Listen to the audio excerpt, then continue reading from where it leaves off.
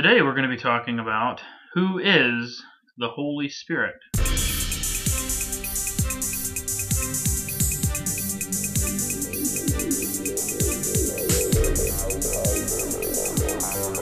This is episode 4 of the Isaiah House podcast. Thanks for joining me. We're looking at who is the Holy Spirit. We say who in this question because the Holy Spirit is a person, not a power. That's the first point I want to make. The Holy Spirit is a person, not a power. Though he is a powerful being, and he has power, and he empowers us, he is not a power. He is a person. He's also not a feeling. Although he does move and convict us, he's not a spirit of Christmas or a spirit of this or that. He is actually a person that has feeling, we have convictions, and he can guide and instruct us, and he can be quenched. The Holy Spirit is part of the Trinity. Now, doctrinally, we know that God is three, each is fully God, and there is only one God. That is, God is three, each is fully God, and there is only one God. If you think about the Trinity, some people say it'll destroy your brain, but if you ignore the Trinity, it will destroy your soul. Yes, it is a mystery, but Trinity means three in one. Three, like tricycle. It's hard for us to wrap our head around how God can be three in one, yet we are surrounded by trinities.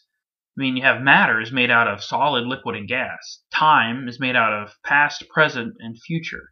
Dimensions are height, width, and depth. You have the red, green, blue primary colors of light, which together make what we call white light. And if you have a variation, that's how we see colors.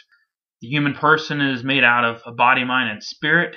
You have fire when you mix together heat, fuel, and oxygen. You have three molecules, H2O, that make up water. Protons, neurons, electrons make up atoms. It's building blocks for all substances. We are surrounded by trinities and these three things that come together that have each separate and individual parts, yet are its own thing. I like the dimension and fire examples as my two favorite examples for explaining not only the Holy Spirit or the Trinity, but of God. Fire, because in the Bible we see God coming down from heaven as a consuming fire, or when Elijah calls down fire from heaven and God shows up and shows off, and he laps up the rocks and the wood and the fire and puts all of the prophets of Baal to shame. But we can see fire, and we know that it has the power to heat and warm, but also has the power to consume. It demands our respect. I like the dimension example because I use Pac-Man as an example to remind myself of how much higher the God's ways are from my ways. Because, Pac-Man lives in a 2D world, up, down, left, right. But as humans, we have dimensions, height, width, and depth. And just like when playing Pac-Man, we have the full picture of all the bad guys and the goodies and the dots that Pac-Man can't see or predict from his limited world view. I mean, how much more then does God, who's the creator of heaven and earth, infinite knowledge and eternal being, how much more does this God know than I? Blows my mind to fathom and think about how much further that he works beyond us. We're looking at something and it's hard in our lives and we don't like it.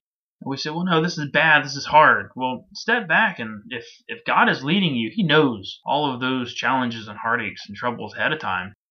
And you have to trust him that he knows the right way. But the Holy Spirit is God.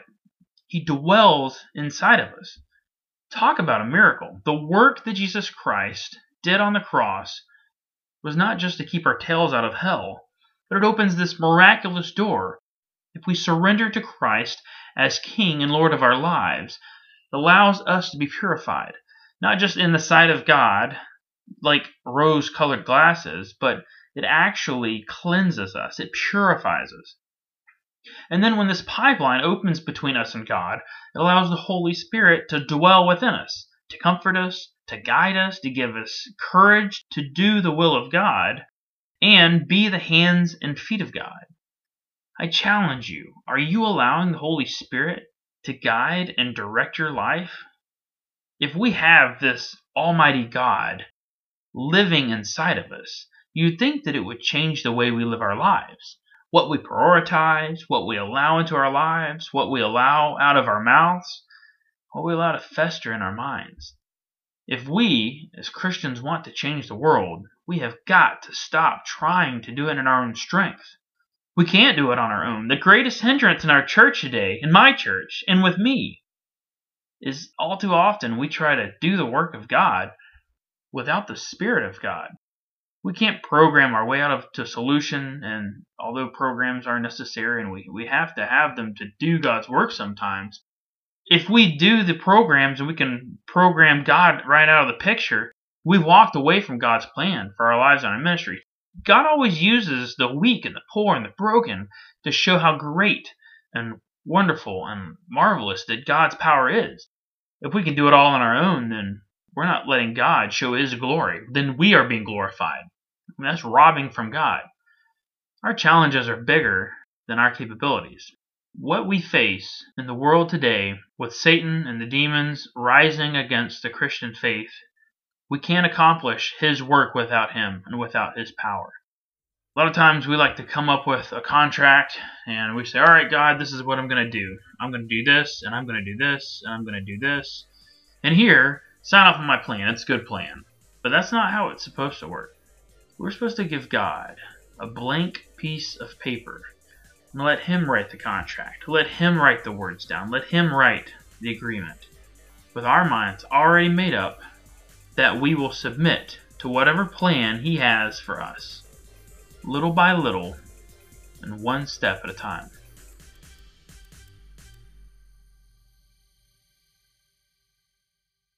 We get our text today from John chapter 14. This is a section of scripture where Jesus tells us that He is the way, the truth, and the life, and that no one comes to the Father except through Him. In verses 15 through 31, He tells us of the promises that He gives of the Holy Spirit. If you love me, you will keep my commandments. And I will ask the Father, and He will give you another helper, to be with you forever, even the Spirit of truth, whom the world cannot receive, because it neither sees Him nor knows Him. You know Him, for He dwells with you and will be in you. I will not leave you as orphans. I will come to you. Yet a little while, and the world will see me no more. But you will see me. Because I live, you will also live. In that day you will know that I am in my Father, and you in me, and I in you. Whoever has my commandments and keeps them, he it is who loves me. And he who loves me will be loved by my Father, and I will love him, and will manifest myself to him. Judas said to Him, Lord, how is it that you will manifest yourself to us, and not the world? Jesus answered him, If anyone loves me, he will keep my word, and my Father will love him, and we will come to him, and make our home with him. Whoever does not love me does not keep my words, and the word that you hear is not mine, but the Father's who sent me. These things have I spoken to you while I am still with you. But the Helper, the Holy Spirit, whom the Father will send in my name, He will teach you all things, and bring to your remembrance all that I have said to you.